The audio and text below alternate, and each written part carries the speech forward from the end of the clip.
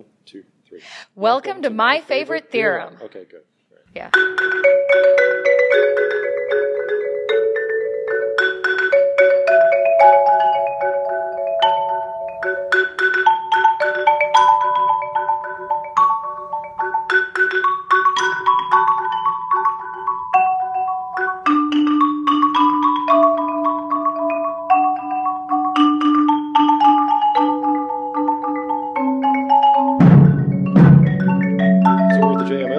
Yeah, we're here at the joint math meetings. They're in Baltimore this year.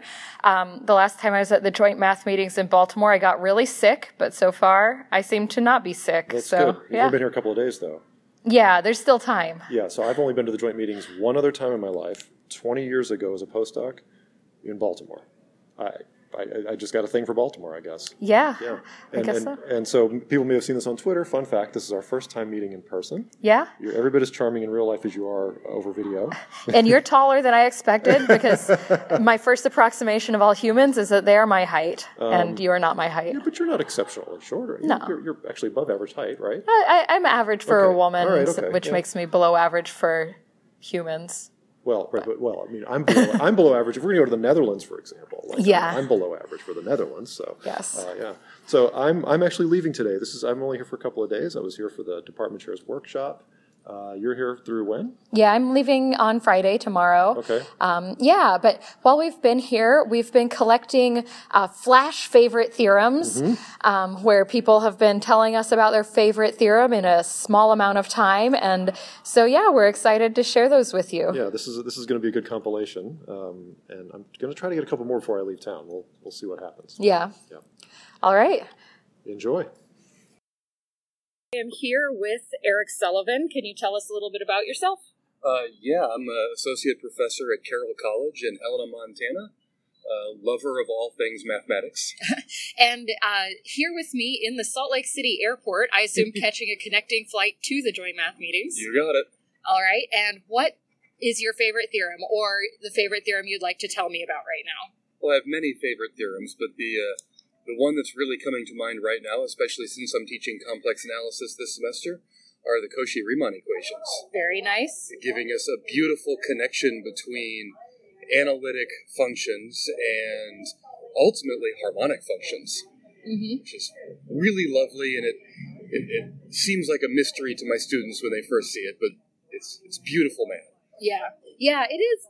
They are kind of mysterious, even after you've seen them for a while. It's like, why does this balance so beautifully? Right, and the way you get there with the limits, I'm just going to take the limit going one way, then I'll take the limit going the other way, and voila, out comes these beautiful partial differential equations. Yeah, very lovely. And I know I'm putting you on the spot, but do you have a pairing for this theorem?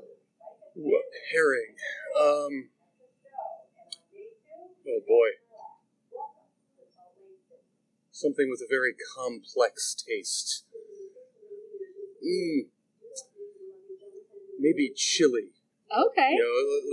I'll say chili because there's all sorts of flavors mixed in with chili, and complex analysis seems to mix all sorts of flavors together. All right. I like it. Well, thank you. This is the first lightning, my favorite theorem I'm recording so far at the joint meetings, or even before, just on the way. So, thanks for joining me.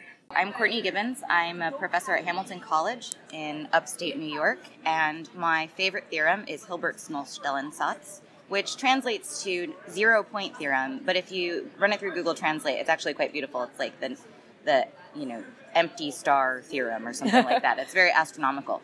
And I love this theorem because it's one of those magical theorems that connect one area that I love, algebra, to another area that I don't really understand but would like to love, geometry.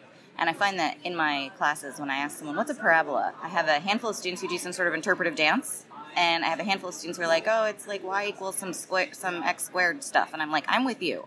I think of the equation, and some people think of the curve, the plot, and that's a geometric object. And the Nullstellensatz tells you how to take ideals and relate them to varieties. So it connects algebra and geometry. And it's just gorgeous, and the proof is gorgeous, and everything about it is wonderful. And David Hilbert was wonderful. And if I were going to pair it with something, I'd probably pair it with a trip to an observatory, so that you could go appreciate the beauty of the stars and think about the wonderful connectedness of all of mathematics and the universe And maybe you should have like a beer or something too. At the same time. Why not? Yeah, why not? Exactly. Yeah. Good. Well, thank you. Absolutely. All right, JMM Flash Theorem time. Introduce yourself, please. Hi, my name is Shelley Candola. I'm a grad student at the University of Minnesota. And it's warmer here than where you're usually located. Yeah, it's like 15 degrees in Minnesota right now. That's awful. Yeah. Yeah, well, anyway. So, we have to be quick here. What's your favorite theorem? The Banach-Tarski paradox. Oh, this is an amazing result that I still don't really understand and I can't wrap my head around. What? Yeah, you take, you've got a solid sphere, a filled-in S2, and you can cut it into 4 pieces using rigid motions, and then put them back together and get 2 solid spheres that are the same size as the original. Well, theoretically you can do this, right? This isn't something you can actually do, is it? Physically, no, but with the power of group theory, yes. The power of group theory. Okay. Yep, like free group on 2 generators. So why do you like this theorem so much? So I like it because it was the basis of my senior research project in college. It just seems so weird as something you should think about. Yeah, it intrigued me. It's a paradox, and it's the first theorem I dove really deep into, and then we found a way to generalize it to arbitrarily many dimensions. Oh, that's very cool. One tweak added. Cool. So what does one pair with the Banach-Tarski paradox? One of my favorite Futurama episodes. Yeah? There's this one episode where there's a Banach-Tarski duplicator, and Bender jumps into the duplicator and he makes 2 more, and he wants to build an army of himself. Sure. But every time he jumps in, the 2 copies that come out are half the size of the original. So he ends up with an army of nanobots. But it contradicts the whole statement of the paradox that you're getting 2 things back that are the same size as the original. Although an army of Benders might be fun. Yeah, they certainly wreak havoc. I mean, don't we all have a little inner Bender? Oh, yeah. He's powered by beer. That's right. Well, thanks for joining us. You gave a really good talk this morning. Thanks. And good luck. Thanks. Thank you for having me. Sure. My name's David Plaxco. I'm a math education researcher at Clayton State University. And my favorite theorem is really more of an exercise, I think most people would think. It's proving that the set of all elements in a group that conjugate with a fixed element is a subgroup of the group. And I'll tell you why. Because in my dissertation, that exercise was the linchpin in understanding how students can learn by proving. Okay. So I was working with a student, and he had read ahead in the textbook and knew that not all groups are commutative, so you can't always commute any 2 elements you feel like. And he generalized this to thinking about inverses. He didn't think that that every inverse was necessarily 2-sided, which in a group you are. Anyway, so so he was trying to prove that set was a subgroup, and came to this impasse because he wanted to left cancel and right cancel with inverses and could only do them on one side. And then he started to question, like, maybe I'm just crazy, like maybe you can use the same inverse on both sides. And then he proved it to himself using associativity. Mm-hmm. So he made, I call it John's lemma. He came up with this kind of side proof to show that, well, if you're associative and you have a right inverse and a left inverse, then those have to be the same. And then he came back and was able to left and right cancel at free will with any inverse, and then proved that it was a subgroup. So through his own proof activity, he was able to change his own conceptual understanding about what it means to be an inverse, like how groups work, like all this thing, and it gave him so much more power moving forward. Yeah. So that's how that theorem became my favorite theorem, because it gave me insight into how individuals can learn through grouping. Nice. And do you have a pairing for this theorem? My diploma. Okay. That seems appropriate. Thanks. All right, thanks. So I'm Terence, and I'm currently a final year undergraduate studying in Oxford. My favorite theorem is actually a really elegant proof of Euler's identity on the Riemann-Zeta function. We all know that the Riemann-Zeta function is defined in a way of sum 1 over k to the power s, where k runs across all the natural numbers. But at the same time, so Euler is given a really good another formulation which says that it is the same as the infinite product of 1 minus 1 over p to the power s, where p runs across the prime. And that is very interesting because if you look at it, you see on one hand a infinite sum, and on the other hand you have an infinite product. And it's very rare that we see that infinite sums and infinite products actually coincide. And not only that, because it is a function that actually works on nearly every s larger than 1, then that means that this beautiful, elegant identity actually runs correct for infinitely many values.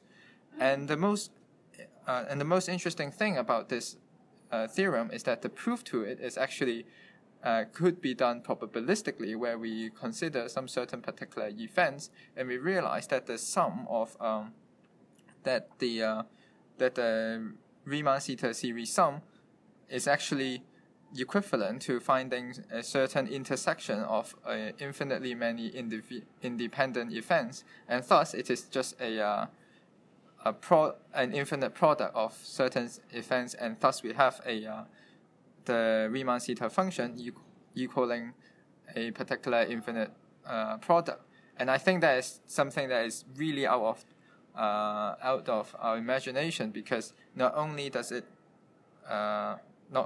link two things, a sum to an infinite product together, but at the same time the way that it proves it comes from somewhere we could not even imagine, which is from probability.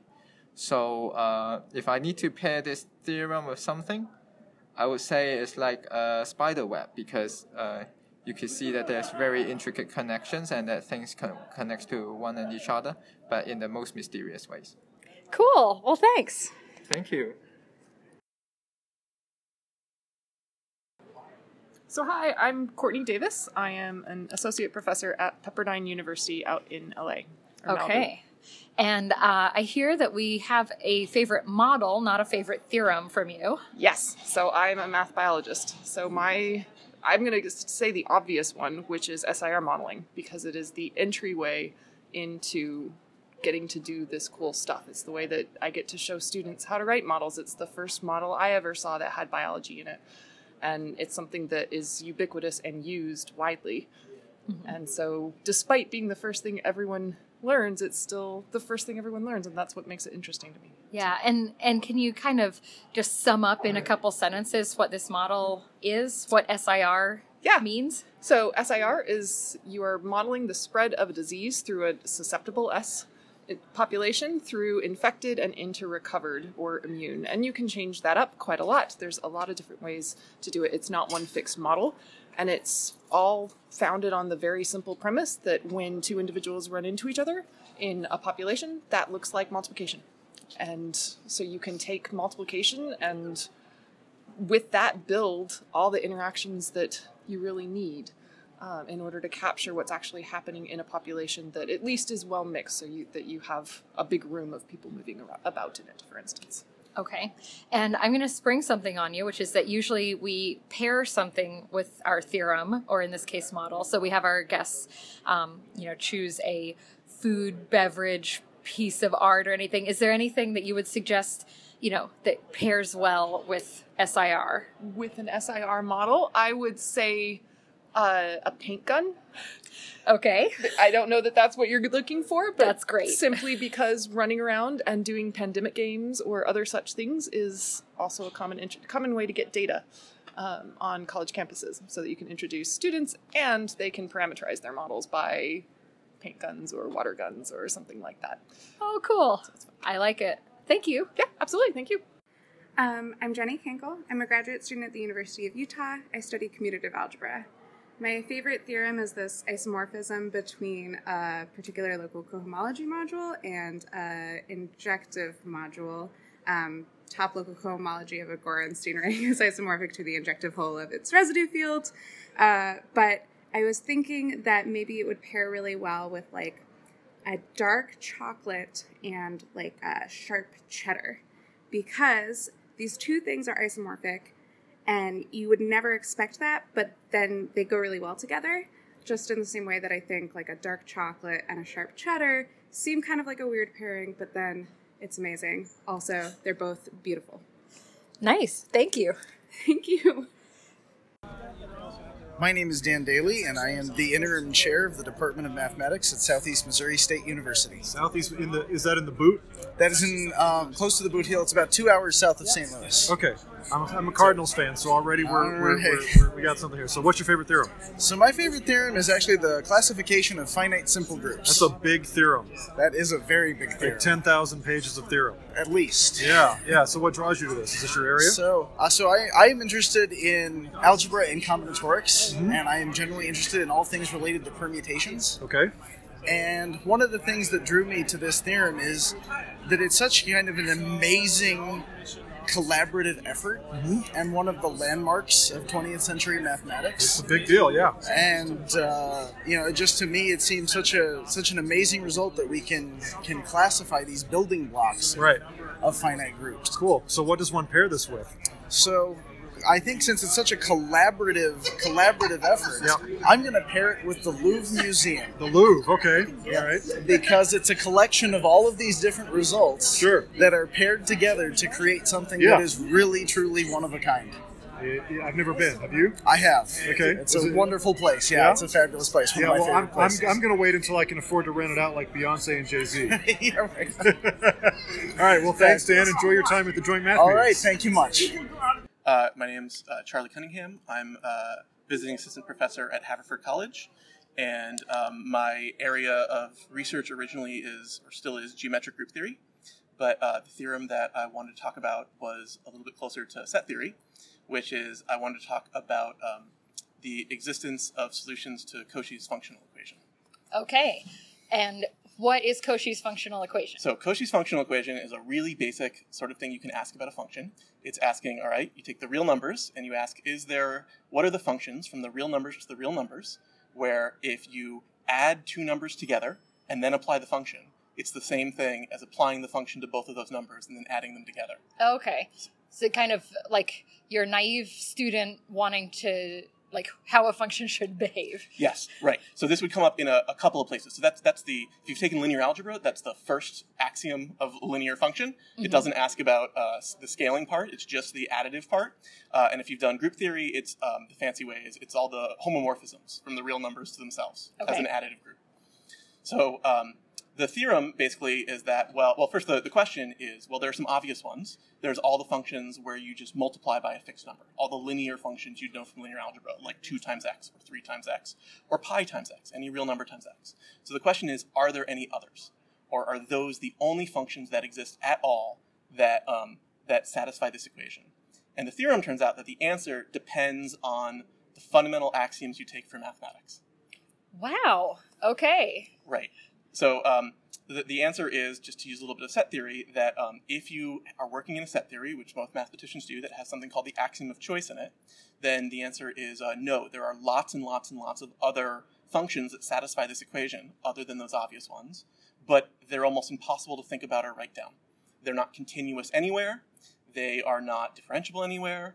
They're not measurable, if anyone knows what that means. Their graph, if you tried to draw them, are dense in the entire plane, which means any little circle you draw on the plane intersects the graph somewhere. They still pass the vertical line test. They're still functions that are well-defined. And I really like this theorem. One reason is because it's a really great place for math students to learn that there isn't always one right answer in math.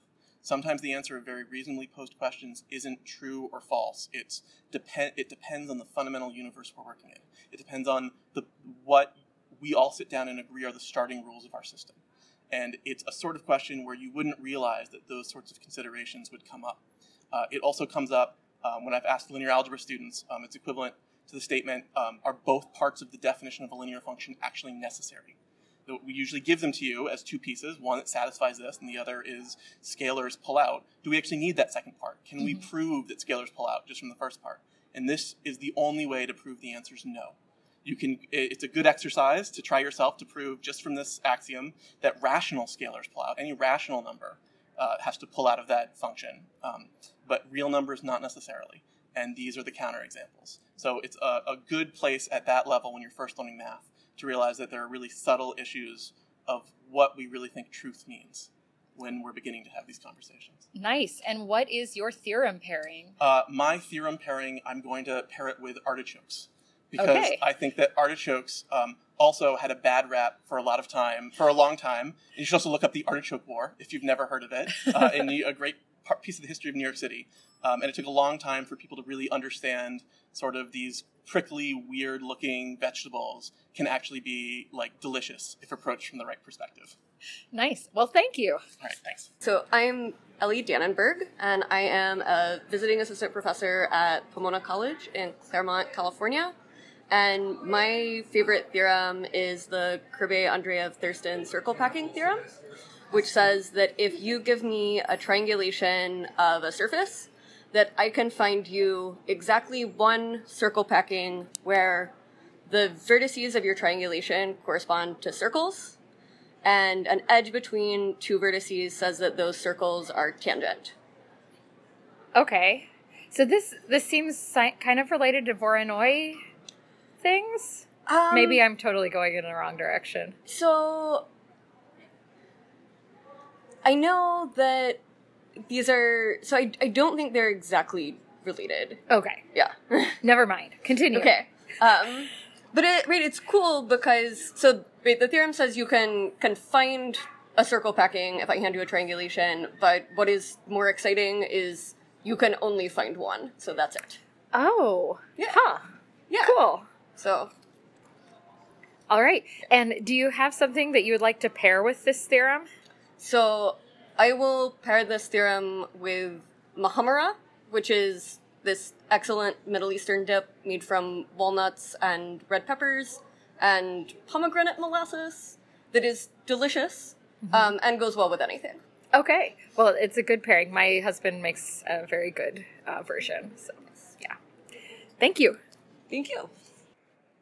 This is Manuel González Villa. I'm a researcher in CIMAD, Guanajuato, Mexico, and my favorite theorem is the Newton-Puiseux theorem. This is a generalization of an implicit theorem, but for singular points of algebraic curves. That means you can parameterize a neighborhood of a singular point of an algebraic curve with a power series expansion, but with rational exponents, and the denominator of those exponents are bounded.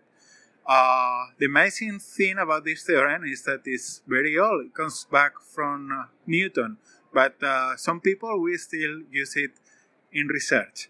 I learned this theorem in Madrid, where I make my PhD, from a professor called Antonio Díaz Cano, and also I learned with the topologist José María Montesinos to apply this theorem. It has some high-dimensional generalizations for some type of singularities which are called quasi-ordinary. And the exponents that... so you get a power series, so you get an infinite number of exponents. But there is a finite subset of those exponents, which are the important ones, because they codify all the topology around the singular point of the algebraic curve. And this is why this theorem is very important. And the book I learned it from is Robert Walker's Algebraic Curve. And if you want a more recent reference, I recommend you to look at Eduardo Casasalvero's book on singularities of plane curves. Thank you very much. Okay. Yeah, so can you introduce yourself? My name is Joanne Growney. I'm a retired math professor and a poet. And what is your favorite theorem? Wow. Well, the last talk I went to has had me debating about it. What I was prepared to say an hour ago was that it was the proof by contradiction that the real numbers are countable, and the Cantor's diagonal proof. I like proofs by contradiction because I kind of like to think that way on the one hand, and then the opposite. But I just returned from listening to a program on math and art And I thought, wow, the Pythagorean theorem is something that I use every day, and maybe I'm being unfair to take something about infinity instead of something practical, but I like both of them. Okay, so we've got a tie there. And have you chosen something to pair with either of your theorems? We like to do like a wine and food pairing, or, but with theorems, is there something that you think goes especially well with one of these? For example, a poem, if you've got... I know. Well, actually, I was thinking the Pythagorean theorem made me think, and it's probably a sound thing, made me think of a carrot. Okay. And, the theorem about infinity. It surely should make me think of a poem, but I don't have a pairing in mind. Okay. So. Well, thank you. Well, thank you. I'm Michael Vedemo Johansson. I'm from the City University in New York. City University of New York. Which one? College of Staten Island and the Graduate Center. Excellent. All right. So we're sitting in an Afghan restaurant at the JMM. And what is your favorite theorem? My favorite theorem is the nerve lemma. The nerve lemma. Okay, so remind everyone what this is. So the nerve lemma says, well, it's basically a family of theorems, but the original one, as I understand it, says that if you have a covering of a topological space, yes, where all the cover elements and all arbitrary intersections of cover elements are simple enough, yes, then the intersection complex, the nerve complex of the covering that inserts a simplex for each non-empty intersection, yes, is homotopy equivalent to the full space. Right. This is extremely important in topology. Very and useful, fuels most of topological data analysis. That's in right. one way or another. Absolutely. Very important theorem. So, what pairs well with the nerve lemma? I'm going to go with cotton candy. Cotton candy. Okay, why is that? Because the way that you end up collapsing a large and fluffy cloud of sugar into just thick, chewy fibers if you handle it right. That's right. Okay, this pairing makes total sense to me. Of course, I'm a topologist, so that helps. Yeah. Thanks for joining us, Michael. Thank you for having me. Yep. I'm Michelle Manus. I'm a professor at the University of Hawaii. And my favorite theorem is Sharkovsky's theorem, which is sometimes called period 3 implies chaos. So the statement is very simple. You have a weird ordering of the natural numbers. So 3 is bigger than 5 is bigger than 7 is bigger than 9, etc. All the odd numbers. And then those are all bigger than 2 times 3 is bigger than 2 times 5 is bigger than 2 times 7, etc. And then down a row, 4 times every odd number, and you get the idea. And then everything with an odd factor is bigger than every power of 2, and the powers of 2 are listed in decreasing order. So 2 cubed is bigger than 2 squared is bigger than 2 is bigger than 1. So 1's the smallest, 3 is the biggest, and you have this big weird array. And the statement says that if you have a continuous function on the real line, and it has a point of period n, for n somewhere in the Sharkovsky ordering, so put your finger down on n, it's got a point of period everything less than n in that ordering. So in particular, if it has a point of period 3, it has points of every period, every integer. So, I mean, I like the theorem because the hypothesis is remarkable. The hypothesis is continuity. It's like so minimal. Yeah. And you have this crazy ordering, and the conclusion is so strong. And the proof is just really lovely. It basically uses like the intermediate value theorem and like pretty pictures of folding the real line back on itself and things like that. Oh, cool. So yeah, it's my favorite theorem. Absolutely. Okay. And do you have something that you would suggest pairing with this theorem? So for me, because when I think of the theorem, I think of the proof of it, which involves this like stretching and wrapping and stretching and wrapping and an intermediate value theorem. It feels very kinetic to me. And so I feel like it pairs with one of these kind of moving sculptures that moves in the wind where things sort of flow around. Yeah, it feels like a kinetic theorem to me. So I'm going to say it pairs with a kinetic sculpture. Okay. Thank you. Thanks. Hey there, I'm John Cobb. And I'm going to tell you my favorite theorem. Yeah, where are you? I'm at College of Charleston. I'm applying for PhD programs right now. Okay. Okay. So I picked one that I thought it was really important. I'm surprised it isn't on the podcast already.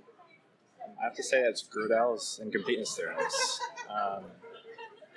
Partly because for personal reasons, I'm in a logic class right now. I'm learning the mechanics of the actual proof.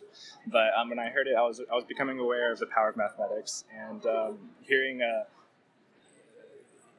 power of math to talk about its own limitations, mathematics about mathematics, was something that was really solidified my journey into math.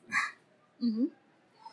And so what have you chosen to pair with your theorems? Yeah, I was unprepared for this question, so I'm going to be making it up on the spot. So you would say your preparation was incomplete? Yeah, I would say that.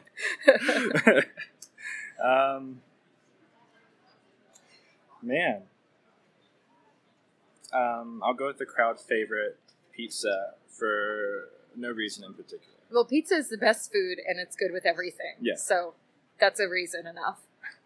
Awesome. Well, thank you for the opportunity. Yeah, thanks. Yeah. My name is Talia Fernos, and I'm an associate professor at the University of North Carolina in Greensboro. My favorite theorem is Riemann's rearrangement theorem. And basically what it says is that if you have a conditionally convergent series, you can rearrange the terms in the series so that the series converges to your favorite number. Oh, yeah. Okay. When you said the name of it earlier, I didn't remember. I didn't know that was the name of the theorem. But yes, that's a great theorem. Yeah. So the proof basically goes as follows. So if you do this with, for example, the series, which is 1 over n times -1 to, say, the n plus 1. So that looks like 1 minus a half plus a third minus a fourth and so on. Mm-hmm. So when you try to see why this is itself convergent, what you'll see is that you jump forward 1, then back a half, and then forward a third, back a fourth. So if you kind of draw this on the board, you get this spiral. And you see that it very quickly kind of zooms in or spirals into whatever the limit is. So now this is conditionally convergent because if you sum just 1 over n, this diverges. And you can use the integral test to show that. So now if you have a conditionally convergent series, you will have necessarily that it has infinitely many positive terms and infinitely many negative terms, and that each of those series independently also diverge. Mm-hmm. So when you want to show that a rearrangement is possible so that it converges to your favorite number, what you're going to do is, let's say that you're trying to make this converge to 1, okay? So you're going to add up as many positive terms as necessary until you overshoot 1, and then as many negative terms as necessary until you undershoot. And you continue in this way until you kind of have, again, this spiraling effect into 1. And now the reason why this does converge is that the fact that it's conditionally convergent also tells you that the terms go to 0, so you can add sort of smaller and smaller things. Yeah, and you don't run out of things to use. Right. Yeah. Cool. Yeah. And what have you chosen to pair with this theorem? For its spiraling behavior, escargot, which I don't eat. Yeah, I have eaten. I don't seek it out necessarily. But it is very spirally. Okay, what does it taste like? It tastes like butter and parsley. And, whatever it's cooked in. Yeah, basically. Yeah. I mean, it's a little chewy. It's not unpleasant. I don't find it terribly unpleasant, but I just kind of don't think it's a delicacy. Yeah. But I'm not very French, so I guess that's fair. Well, thanks. Sure. Thanks for listening to My Favorite Theorem, hosted by Kevin Knutson and Evelyn Lamb. The music you're hearing is a piece called Fractalia, a percussion quartet performed by 4 high school students from Gainesville, Florida. They are Blake Crawford, Gus Knutson, Del Mitchell, and Bao Chan Nguyen. You can find more information about the mathematicians and theorems featured in this podcast, along with other delightful mathematical treats, at Kevin's website, kpknudsen.com, and Evelyn's blog, Roots of Unity, on the Scientific American Blog Network. We love to hear from our listeners, so please drop us a line at myfavoritetheorem@gmail.com, or you can find us on Facebook and Twitter. Kevin's handle on Twitter is @NivikNazdunk, that's Kevin spelled backwards followed by Knudsen spelled backwards, and Evelyn's is @EvelynJLamb. The show itself also has a Twitter feed. The handle is MYFAVETHM. That's @MyFavoriteTheorem. Join us next time to learn another fascinating piece of mathematics.